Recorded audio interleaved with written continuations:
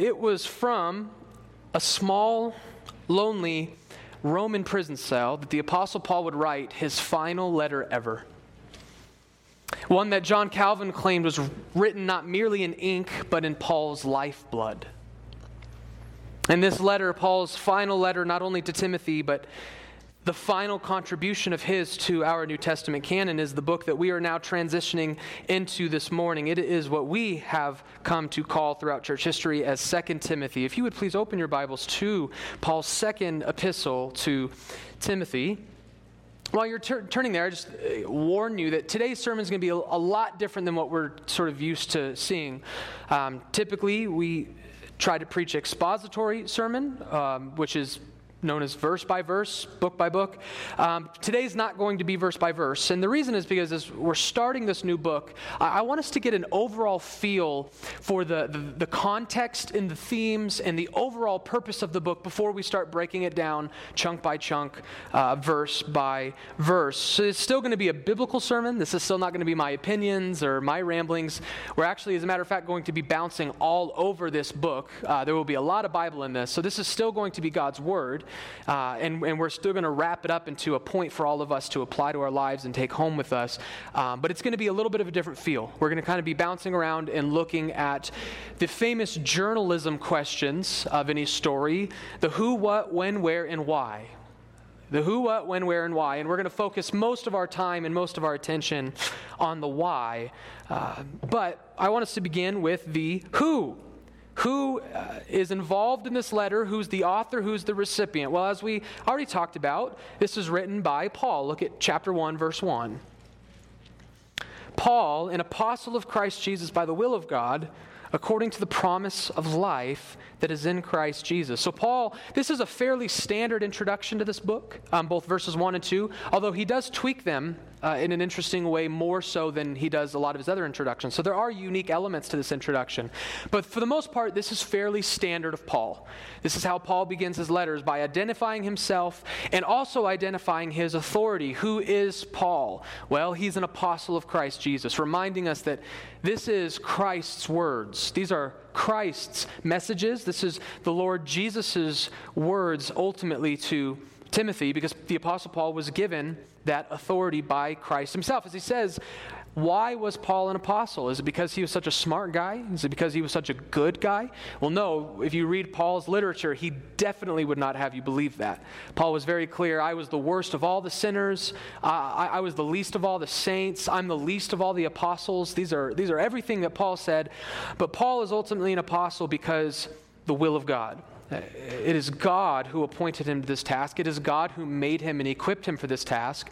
And I think as we're going to get into one of our themes being that there's some continued false teaching in the church, I think Paul also probably threw this in to remind Timothy of who he should be listening to, as his authority is questioned throughout the New Testament. 2 Corinthians, almost that entire book is dedicated to people who have come in and questioned Paul's authority, questioned Paul's motive. So Paul is sort of starting us off right from the get-go by reminding us, I've got the authority here. All right, listen to me.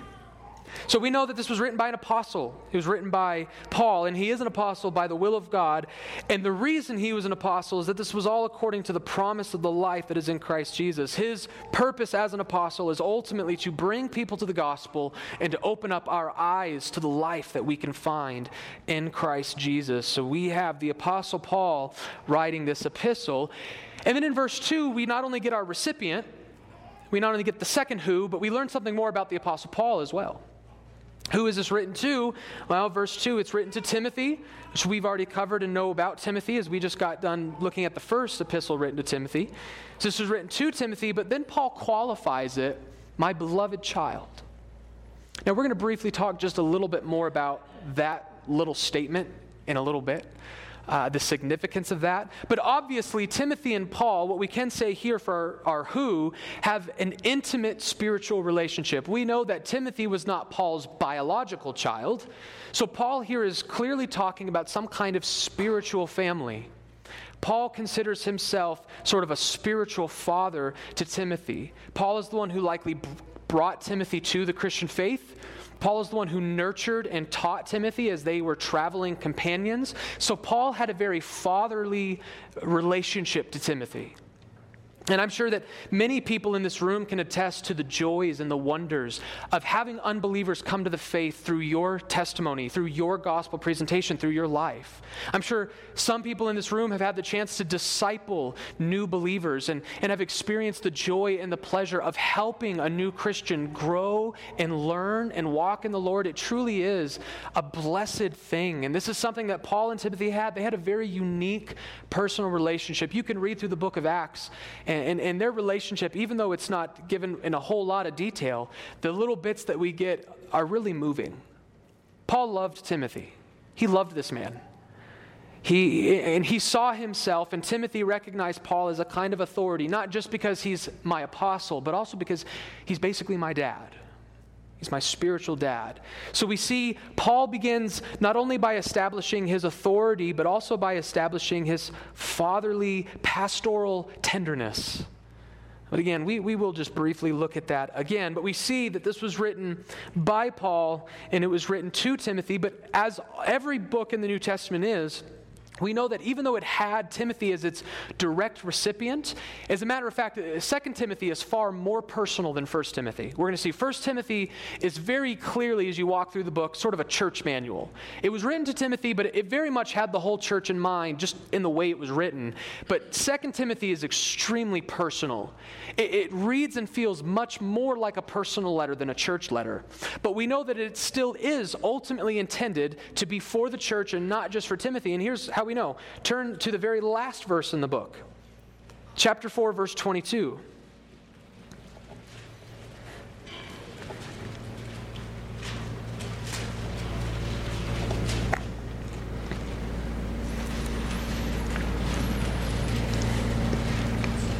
Chapter 4, verse 22. This is how Paul concludes the letter. He says, "The Lord be with your spirit," which is singular. So he wants the spirit to be with, or he wants the Lord to be with Timothy's spirit. But then he concludes by saying, "Grace be with you." Now, here's what's interesting about that. If you have a different translation than I do, it may even say, "Grace be with you all," because the "you" there switches in the Greek to a plural. So he's not saying, "Grace be with you, Timothy." He's saying, "Grace be with you, everyone." So clearly, Paul had in mind that this letter was ultimately going to not just be for Timothy, but for the church. That's why he concludes it by saying, "Grace to all of you." Well, who's the all of you? It was written to Timothy. But Paul expects that this was written to a pastor. Not just to Timothy, it was written to a pastor. And this pastor was going to bring it to the church. And so I would remind you, as I tried to remind us of at least a couple times as we were going through 1 Timothy, that while this book is called pastoral and a pastoral epistle, it's a pastor writing to a pastor about pastoral elements, Paul had the church in mind. So do not think that for 1 second, if you're not a pastor or you're not an aspiring pastor, that this isn't a book for you. Paul wrote this with the whole church in mind. Timothy, the direct recipient, but Paul expected the whole church to hear this, and he concluded by wishing grace to be with everyone. So that's sort of our who. The Apostle Paul writing to Timothy and the church in Ephesus at large. We already know the what. It's an epistle. It's in a letter. This is not prophetic writing. This is not poetry. This is not wisdom literature. This is an epistle. This is a direct letter from Paul. It contains what we call didactic, a didactic element, which just means teaching. This is Paul sort of teaching us in a very straightforward way, as the epistles tend to run. So let's move then to our where. We've got our who, we've got our what. So what about our where? Well, as I also said in the introduction, Paul is writing this from prison in Rome. Paul is imprisoned in Rome, and we know that from the letter itself. Look at chapter 1, verse 8. Paul tells Timothy, "Therefore do not be ashamed of the testimony about our Lord, nor of me his prisoner." So not only do we know Paul's in prison as a prisoner, but we know he tells us why he's there. It's for the Lord. Right? Paul didn't break some random civil law. This wasn't coincidental to his apostolic ministry. He's in prison because of his apostolic ministry. He is in prison. He is the Lord's prisoner, as he tells us. We see this again in chapter 1, later on in verses 16 and 17. Or just look at, both 16 and 17. May the Lord grant mercy to the household of Onesiphorus, for he often refreshed me and was not ashamed of my chains. So Paul's not only in prison, but we know this is not like house arrest, which is a kind of prison he's experienced before. He's not under house arrest. He's enchained. He's shackled. And he's thankful. He's worried that Timothy is going to be embarrassed about him, not want to accept his authority because Paul's a criminal. All right, that's what Paul's adversaries, his enemies, would want to use against him. Why are you following Paul? You realize he's an enemy of the state, right? Oh, you're a great leader. You're a heroic, godly man who's supposed to be transforming the world. And the guy that's in prison, shackled in prison, they wanted to use it. And Paul's saying, Timothy, don't be embarrassed of me, even though I'm a prisoner. And he says, Onesiphorus, we ought to commend him because he was not ashamed of the fact that I'm in jail. But we see clearly Paul was in jail. And then verse 17 tells us something even further. But when he arrived in Rome, he searched for me earnestly and found me. So he's a prisoner in Rome. He's shackled, chained, prisoner in Rome because of the gospel. And then it says he searched for me earnestly and found me. It's because of these details that many people believe Paul was being held in famous Roman prison known as the Mamertine prison. The Mamertine prison was an underground dungeon. Your cell was a small hole in the ground with a ceiling that had nothing but a hole in the roof so that you could have sunlight and food given to you. So he's enchained in a basement. And the thing about these is they were very obscure and difficult to find. When Paul was under house arrest, it would have been very easy to find. He could have sent, messengers and people knew where he was. It was easy to find him. But if anyone wanted to visit Paul in the Mamertine prison, it was going to take some work. And Onesiphorus was so excited and so unashamed of Paul, he was willing to go to Rome and search diligently and try to find this man who'd been thrown in a dungeon somewhere underground. So it's fair to say, pretty miserable conditions. Paul's not writing this from a good place. He's not writing this from a fun place. Again, just to really drive it home, look at chapter 2, verse 9. Or we'll just begin in verse 8. Chapter 2, verse 8. Remember Jesus Christ, risen from the dead, the offspring of David, as I preached in my gospel, for which I am suffering, bound with chains as a criminal, but the word of God is not bound. I'm excited to preach that passage. But again, the point that we're going to focus on here is Paul is clearly in prison in Rome, shackled in chains, and it's because of the gospel. And then just look brief with me in chapter 4, verse 16. This is also an important element that we will get to. Chapter 4, verse 16. Paul says this, "At my first offense, no one came to stand by me, but all deserted me. May it not be charged against them." So not only is Paul in prison, but we know he's already had at least one court hearing. He's already stood before some kind of Roman civil magistrate and had to give a defense for something, because he says here, when I did that, I was alone. None of you came to help me. None of you came to stand by me. I was alone at my first offense. So Paul's in trouble. Things are not good for Paul as he writes this final letter, and we will see that more so here in a minute. So who? Paul to Timothy. What? An epistle. Where? From Rome, from prison in Rome to Ephesus, where Timothy was continuing to pastor his church. Now, when was this written?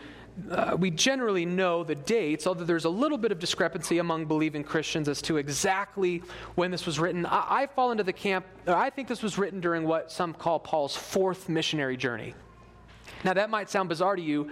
Typically we're only accustomed to talking about Paul's 3 missionary journeys, and that's because the book of Acts only has 3 of Paul's different missionary journeys for us. If you read through Acts, there's only 3. But I tend to agree with some people that Paul actually went on a 4th one. So the book of Acts ends with Paul in prison. And so some people put this letter during that imprisonment. And it's very possible. I'm not trying to push something dogmatically. Very possible. But a lot say that the evidence doesn't seem to actually support that, because the Roman prison that Paul was in there was not like chains and shackles and dungeons. It was more like house arrest. So this seems to be a different Roman imprisonment, at least from my perspective. So that's why there's a belief that Paul got out of that first imprisonment, went back, and that's when he started writing some of his letters, and then was imprisoned again. That's what I take. So I call it his fourth missionary journey. You are not bound to believe that. You can fit it into the book of Acts if you would like and you think it fits comfortably. But probably more important to us, rather than on which particular missionary journey, is the specific date. Paul wrote this letter sometime between the years 64 and 68 AD. And the reason that's important is because that's at the tail end of Emperor Nero Claudius Caesar Augustus. In short, Emperor Nero was in control of Rome while Paul wrote this letter. And this will be very, very important in a minute, who Nero is and why that's so important. But Nero reigned in Rome from 54 AD to 68 when he committed suicide. So this would have been right at the tail end of Nero's reign. So that's our when, our who, what, why, or who, what, and when. I want us now to look at the why. And this is where we're going to spend most of our time. Why did Paul write 2 Timothy? What's the ultimate purpose of 2 Timothy? Well, I've got basically 6 major reasons, and one of them will break up quite a bit. And the first 2 are pretty pragmatic and simplistic, if you will. The first reason he wrote this is because he's lonely. And I don't say that condescendingly. Right? Remember where he is. He's lonely. Look at what he says in verses 3 through 4.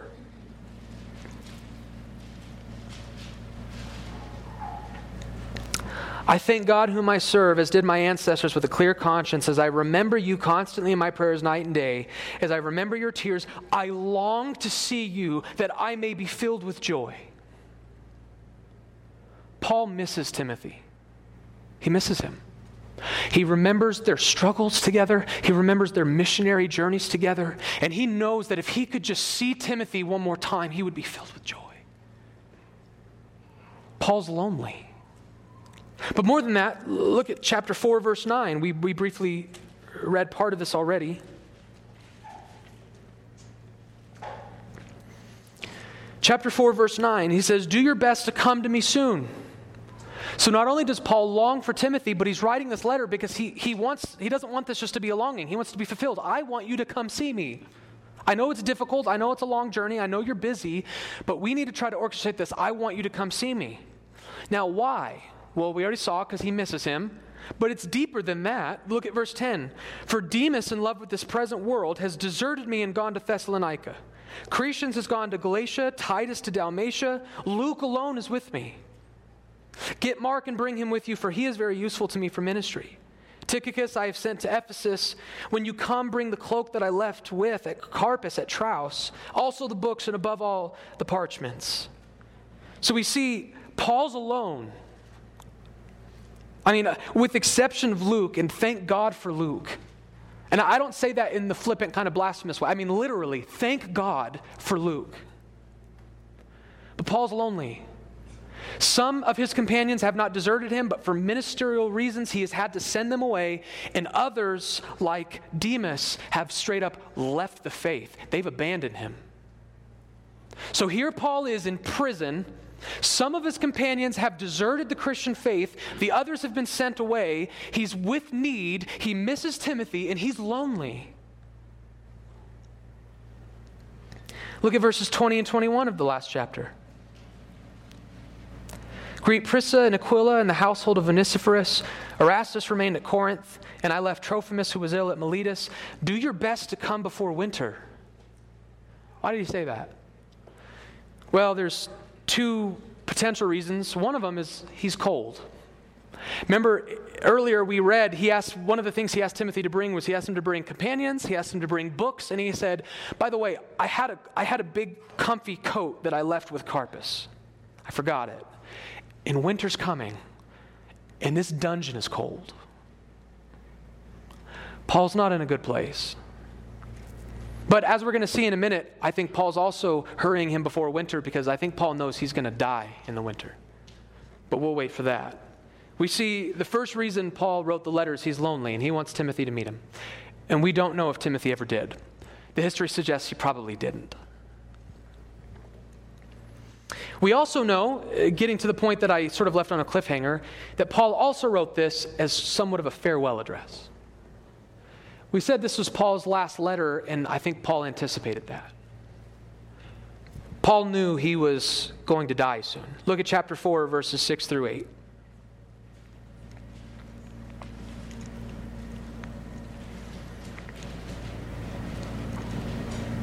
For I am already being poured out as a drink offering, and the time of my departure has come.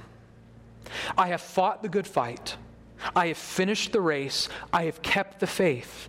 Henceforth there is laid up for me the crown of righteousness, which the Lord, the righteous judge, will award to me on that day, and not only to me, but also to all who have loved his appearing. So Paul is saying, I'm being poured out as a drink offering. I am about to offer my life as a sacrifice for the gospel. My time of departure has come. And then he speaks of his Christian life in the past tense. He doesn't say, I am running the race. I am fighting the fight, although he was. But he's trying to tell us something here. He considers his life over. I'm going to be poured out. And we know Paul has a good sense of this because in the book of Philippians, Paul writes that from prison as well. But Paul tells the Philippians, although honestly I wouldn't mind dying to be with the Lord, he actually says that. He says, to be honest, I would love to just be set free from this body and just go be with the Lord. But he says, I know that the Lord will deliver me from this because you still have need of me. So Paul had a pretty keen awareness from the Spirit whether he was going to make it or not. So we can kind of trust his instincts. And here Paul instinctually believes he's not going to make it. And that brings us back to Nero. We don't have biblical evidence of what happened at the end of Paul's life, but we have very strong historical evidence. And Paul was, in fact, beheaded and killed during his time of this imprisonment. Paul did not make it out. He died. He was martyred. He was martyred under Nero, who, although I'm going to open up a huge rabbit trail, you can ask me about this later, and I mean like way later. I believe Nero to be the beast of Revelation. I believe Nero to be the worst persecutor of the Christian church that the world has ever known and the world will ever know. Nero treated Christians in unspeakable, horrific ways. As a matter of fact, I was tempted to actually list some of the things that Nero did historically, but I decided not to because in good conscience, I would have to ask your children to leave if I did that. That's the kind of grotesque, violent, evil, despicable nature of what Nero was doing to Christians in Rome. One of his victims was Paul, and honestly, Paul was beheaded. Compared to the other stories I've read, that was pretty merciful. Paul got lucky. Paul got lucky. Paul is writing this at the end of his life, about to be persecuted for his faith. He's writing this to Christians who very likely have already begun to be persecuted by their faith. And as we're going to see in a minute, Paul anticipates it's only going to get worse. Paul wrote this as a farewell address. Paul knew he was hoping to see Timothy again, but he knew he would never see this church again. This was Paul's goodbye letter. He wrote a goodbye. But this brings us into less practical reasons and more of the thematic reasons for why Paul wrote this letter. And many of these themes we've already seen in 1 Timothy, and many of them are common in Titus as well. And one of the first things we see is this theme of godliness.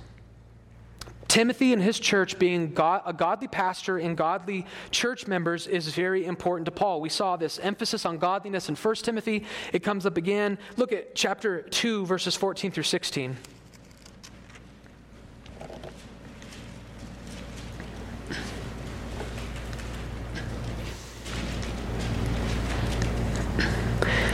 Speaking of Timothy's church, Paul tells them in verse 14 of chapter 2, remind them of these things and charge them before God not to quarrel about words, which does no good, but only ruins the hearers. Do your best to present yourself to God as one approved, a worker who has no need to be ashamed, rightly handling the word of truth. But avoid irreverent babble, for it will lead people into more and more ungodliness.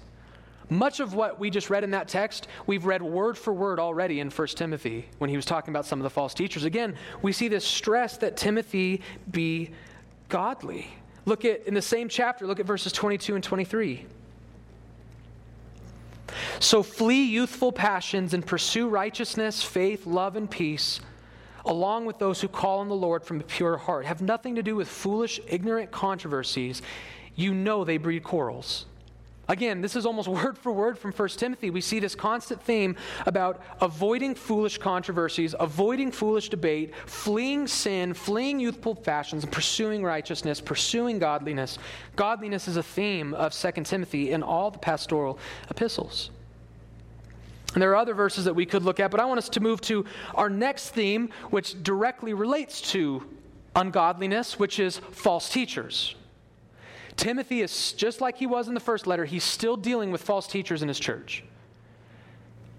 And so just as the ungodliness in 1 Timothy was so constantly linked to the false teachers and their behavior, the same is done to the false teachers here in 1 Timothy. For example, go back to chapter 1, verse 3. This is a more subtle bit that Paul throws in. The other ones will be more explicit if you're unconvinced.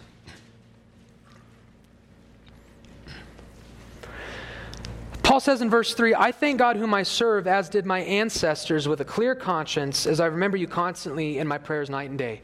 Why did Paul throw that little bit in there? Why did he bring up his ancestors and this clear conscience thing? I think there's two reasons, and one of them we'll look more at next week. But I think one of the primary reasons is because if you remember, this early on in the church, the vast majority of false teachers were from Jews. It was from Jewish worldviews and the Jewish faith. And one of the things that we see throughout the book of Acts and in Paul's epistles that he was constantly charged of, Paul was constantly charged of breaking and contradicting the Jewish faith. We see in the book of Romans and 2 Corinthians and Philippians that he was accused of overthrowing God's law and rejecting Moses. And he was accused of being against the Jewish faith. And I think that was likely going on with the false teachers here. I think that's why we see, for example, all this talk in 1 and 2 Timothy, but especially in 1 Timothy of genealogies. Remember in 1 Timothy chapter 1, the false teachers were obsessed with these genealogies. They're obsessed with their Jewish traditions and their ancestors. And in the book of Galatians, the Judaizers were trying to force the Christians to obey Jewish law. And it was all about connecting us back to Judaism. And Paul was seen as breaking us from Judaism. So Paul here sort of throws a subtle little jab at his accusers and reminds them, I worship the same God as my ancestors. I have not broken us from the Jewish revelation. I have continued the Jewish revelation. But if you're unconvinced by if that being its actual purpose, he gets much more explicit. Look at chapter 2, verse 16 through 18.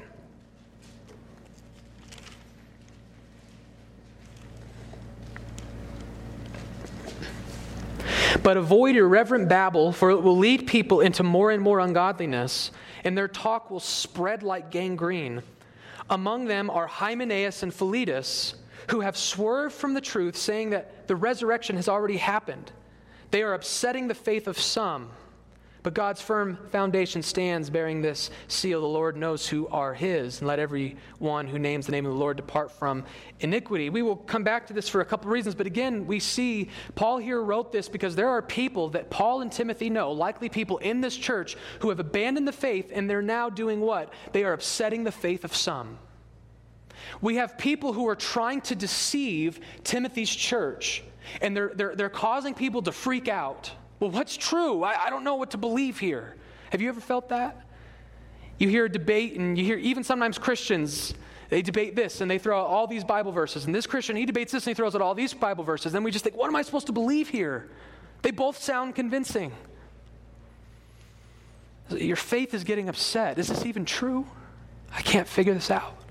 And that's the nature of these false teachers. They have come into Timothy's church after abandoning the church, and they are now upsetting the faith of these families. They are spreading false teaching. So Paul had to write this to help Timothy with that. Look at chapter 3, verses 6 through 9.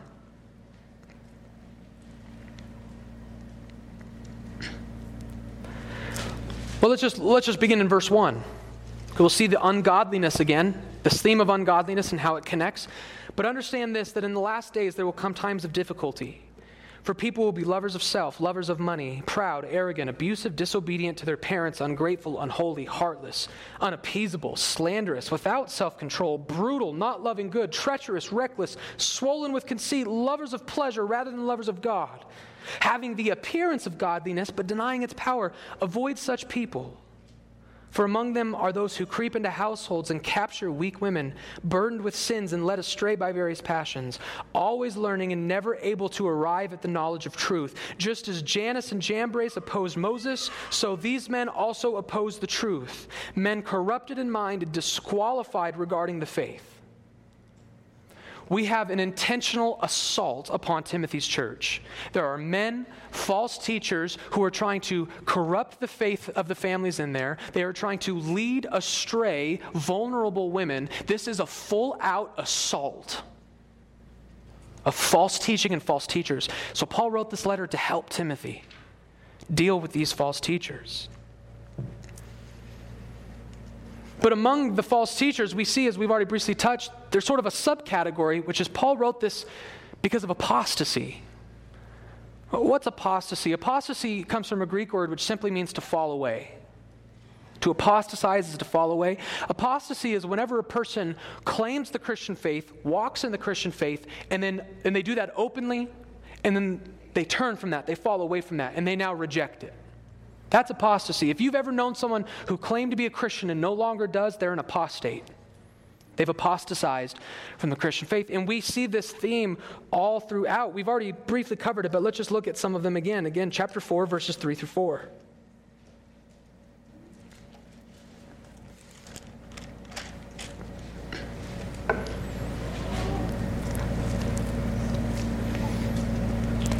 For the time is coming when people will not endure sound teaching, but having itching ears, they will accumulate for themselves teachers to suit their own passions, and will turn away from listening to the truth and wander off into myths.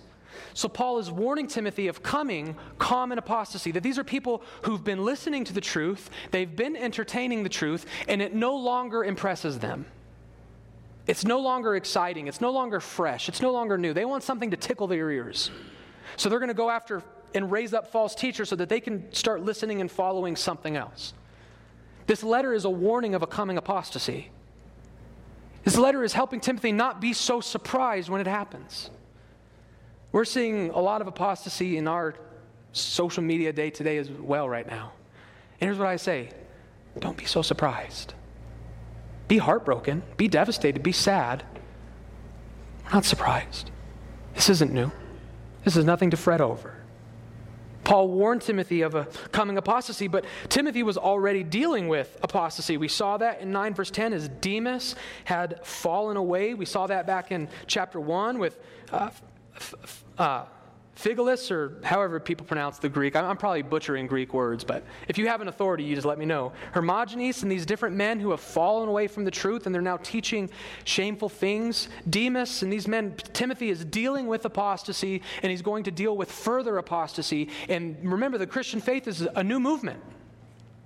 How do I interpret this? How do I understand this? How do I approach this? You can imagine how important it would be to hear, listen, I know it's happened, it's going to keep happening, but you just stay the course. And that really brings us nicely into our 6. We dealt with Paul wrote this because he was lonely. He wrote this to say goodbye. He wrote this to encourage Timothy into godliness. He wrote this to encourage Timothy into true teaching, and he wrote this to warn him of apostasy. But the 6th reason, and I would argue is the most important theme to the entire 2nd letter to Timothy, the most important theme of this book, the main reason Paul wrote this book, in my opinion, is encouragement. Paul wrote this to encourage Timothy. And we're going to come back to this, but I want us just to really, before we look at the verses and why I get that, I want us to remember at how much Timothy needs it. If there's any Christian in any moment, in any time in the world who needs to be encouraged, it's Timothy right here, right now. Think about it for a moment. The Christian faith is brand new. I mean, obviously we argue theologically that's a bit inaccurate. It's an extension of Judaism. But from a cultural perspective, this is a brand new movement. And this Holy Spirit has done amazing things, don't get me wrong. I mean, Pentecost, 3,000 came. It's a growing movement. But if we were to look at 68 AD, From a global perspective, there's no Christians in what we now call North America. There's no Christians in what we now call South America. There's no Christians in Asia yet, because remember in Paul's missionary journey, he went up there and the Lord prevented him. So there's maybe some as word spread, but Asia has not been evangelized yet, what we commonly call Africa, Southern Africa at least, no Christians yet. The Eastern world is almost entirely unchristianized. The Western world is entirely unchristianized. If you look at it from a globe, Christianity exists in a tiny little circle. In Israel, in Northern Africa, in a little bit of Europe. It's a tiny movement. And guess what? Within that little circle of influence, the two major influences are the Jewish faith and Rome. And they hate Christianity, both of them. The Jews, if you read all throughout the book of Acts, it's not Rome persecuting Christians. It's Jews persecuting Christians. And remember, I'm not getting Pilate and I'm not getting the Romans off the hook for the crucifixion. The book of Acts blames them for the crucifixion. I'm not getting them off. But when Peter preaches to the Jews, he holds them accountable for the death of Jesus. He doesn't say Pilate killed him. He doesn't say Rome killed him. He said, you killed him.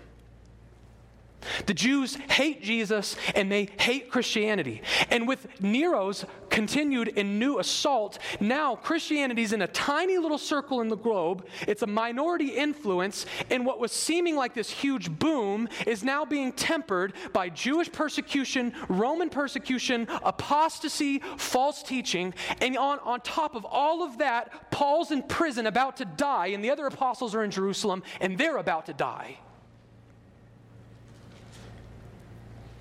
What hope does Timothy have?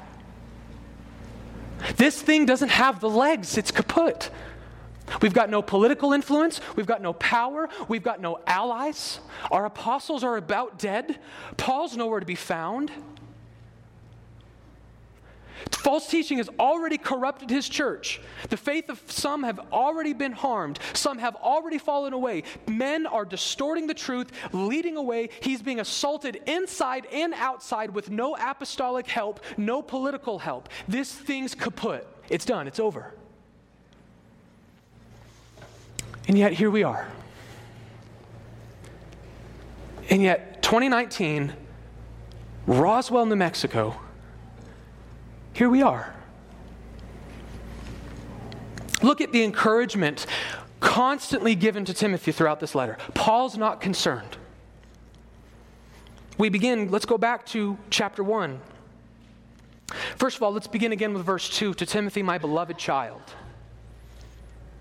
Paul's not angry with Timothy's discouragement. You know what he doesn't say? How dare you, Timothy? Where's your faith? I expect more from the man of God. No. To Timothy, my beloved child, grace, mercy, and peace from God our Father and Christ Jesus the Lord. I thank God whom I serve as did my ancestors with a clear conscience, as I remember you constantly in my prayers night and day. As I remember your tears, I long to see you that you may be filled with joy. I'm reminded of your sincere faith, a faith that dwelt first in your grandmother, Lois, and your mother, Eunice, and I am now sure dwells in you as well. You hear his pastoral tenderness? Paul's not upset. He's not angry. But he meets Timothy with gentleness and compassion. It's okay. I miss you. But then he moves into more direct encouragement. Look at what he says in verse 6. For this reason I remind you to fan and to flame the gift of God which is in you through the laying on of my hands. Remember, that's his pastoral ministry.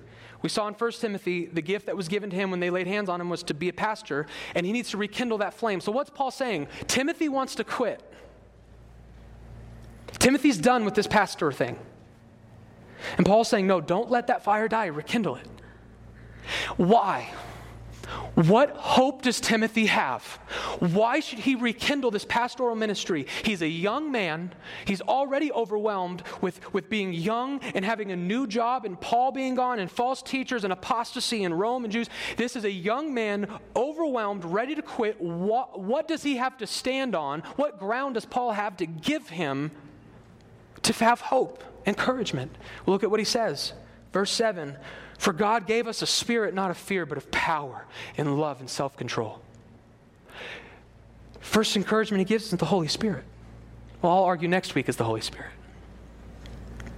Don't forget about the power of the Holy Spirit. And then he continues this theme of the Lord being good and gracious to his children and keeping us together. Look at what he says in verse 11. The gospel for which I was appointed a preacher, an apostle, and teacher, this is of chapter 1, verse 12, which is why I suffer as I do, but I am not ashamed. And now why is Paul not ashamed? Why, while he's in prison, about to die, he's hopeful, he's proud, he's encouraged. Why? For I know whom I have believed.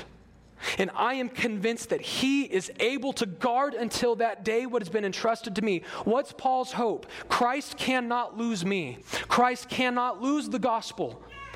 He reminds Timothy of the power of the Spirit. He reminds Timothy of the power of Christ. The Spirit gives you power, not fear. And Christ will maintain the gospel, and Christ will maintain you.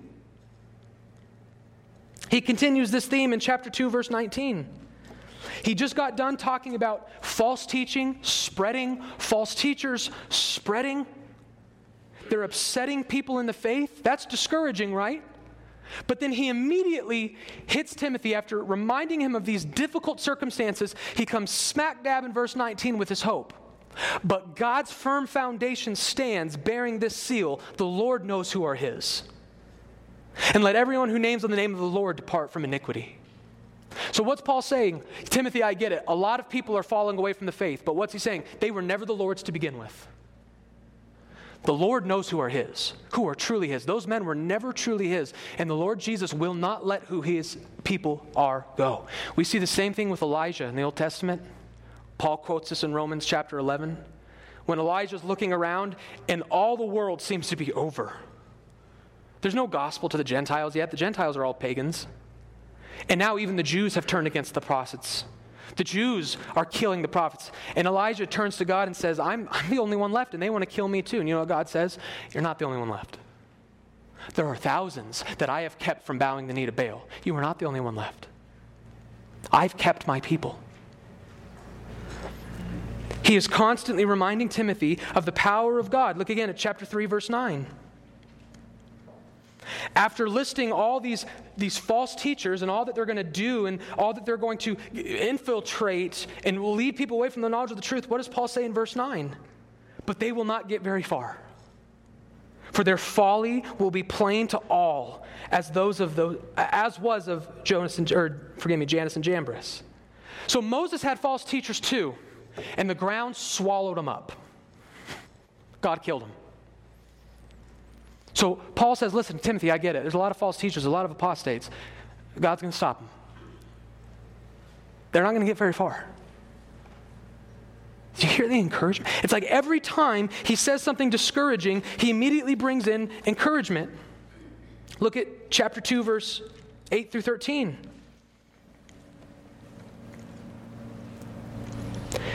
Remember Jesus Christ, risen from the dead, the offspring of David, as preached in my gospel. The whole gospel is about God's will triumphing in circumstances where it looked as if nothing good could triumph. That's the whole gospel. So remember that. And he says, this gospel for which I am suffering, bound with chains as a criminal. But what does it say? But the word of God is not bound.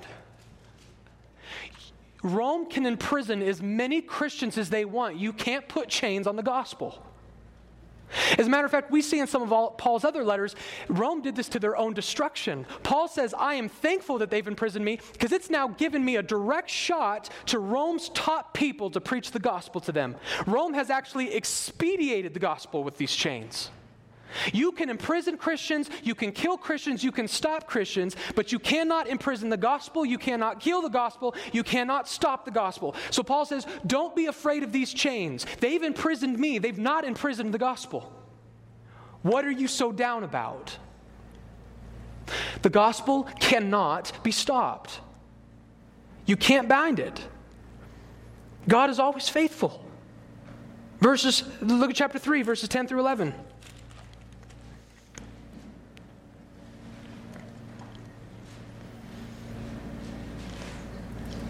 Give me 2 Timothy 3, 10 through 11. You, after talking about these false teachers who won't get very far,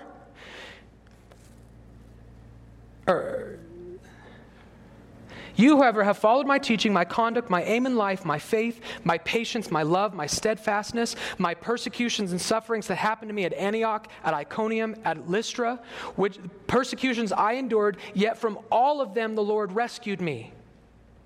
Indeed, all who desire to live a godly life in Christ Jesus will be persecuted. So what's Paul remind Timothy? Listen, even if I die in Rome, it's because God wanted it. Because I should have died a lot.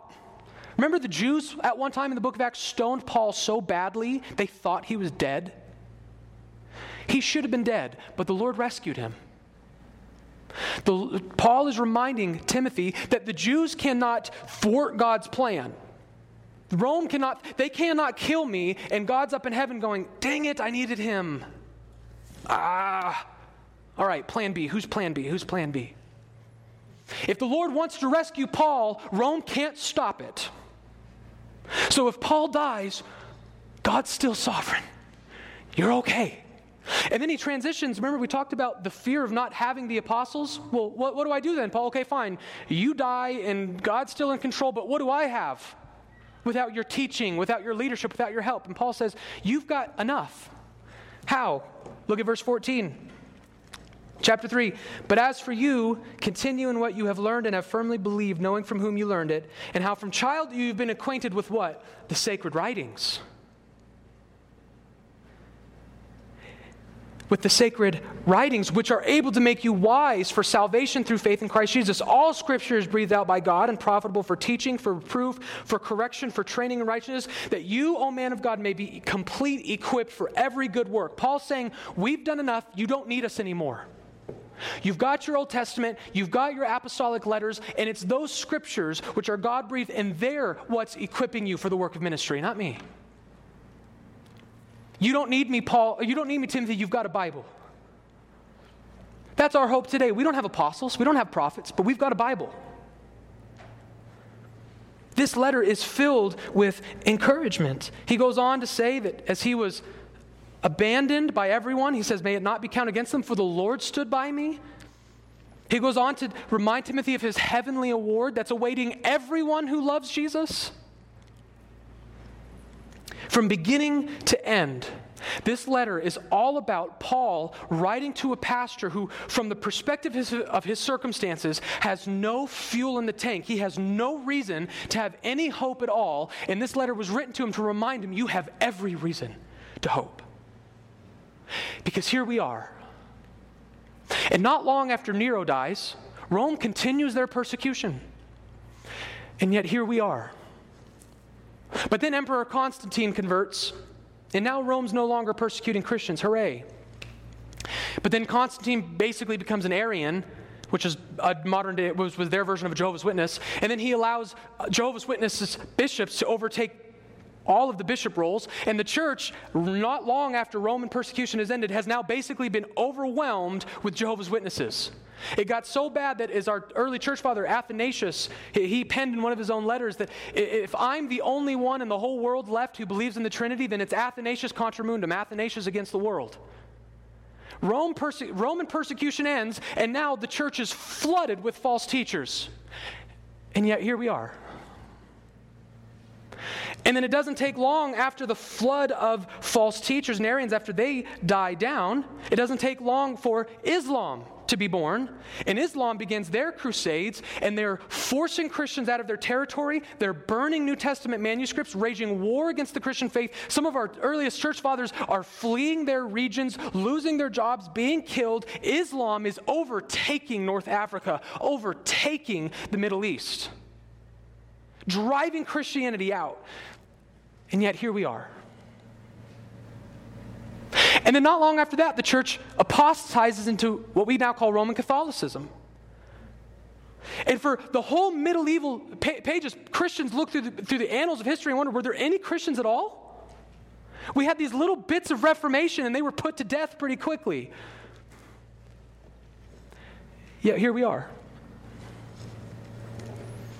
And so what goal is it? And this is how I will conclude. And this is the point we're taking. What point, then, as we remember the theme of this letter, as we remember what God has already done in history, what sense does it make for us to look around us today and fret Things are so bad, guys, right? I mean, America is just so secular. And we've gotten rid of God, and no one believes in God in America, and we're losing our Christian roots. And look at Islam. It's all over the Middle East, and there's no Christians. And what hope do we have? Yet, that's what we could have said time and time and time and time again, and yet here we are. The overall message we're going to take away from 2 Timothy, the only overall thing that we're going to come back to time and time again, is that our job as Christians is to trust the Lord with the future of His church. Let me just say this. Can I say this? It's going to be okay. You're going to be okay. When we come in on a Sunday morning and Bill and I have to work for 30 minutes to try to get the projector to work, even though we didn't do anything different, and the microphones don't work, and my guitar battery's dead, and I can't find a guitar battery, and this random dog shows up at the middle of the church, and we don't know what to do with it, we're okay. On a less trivial note, when the powers that be persecute the church, and we lose family, and we lose friends, and we see apostasy, and the world goes crazy, we're going to be okay.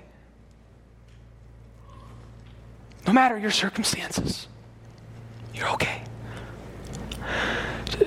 We'll conclude with Matthew chapter 16, 18. We sang that song, Standing on the Promises of God. Here's one of them. What's our hope? Matthew chapter 16, verse 18.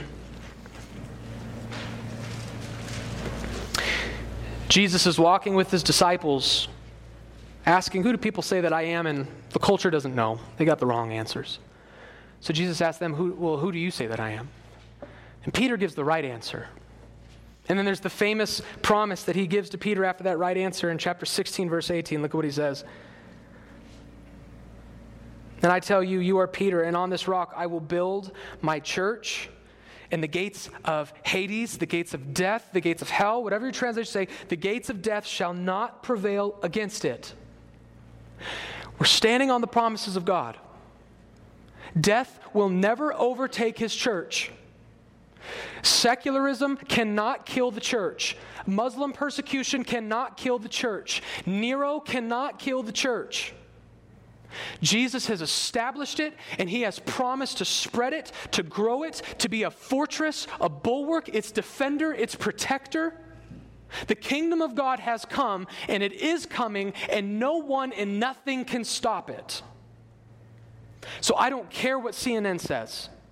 And I don't care what modern day prophecy, tribulation books say. I don't care what people say about global warming. God is up to something. He's still sovereign. He's still in control. We're okay. We're just fine. So trust him. It doesn't mean trials won't come. It doesn't mean tribulations and heartaches won't come. Paul was not in a fun place when he wrote this letter. But even though he was maybe miserable and persecuted in pain and torment and sadness, he was not discouraged. Because God cannot be bound. The gospel cannot be bound. The church will be established. So what do we take away ultimately from 2 Timothy? Trust the Lord. We're still here. The church is always going to be here. We're going to be okay. God's in control. We're going to be okay.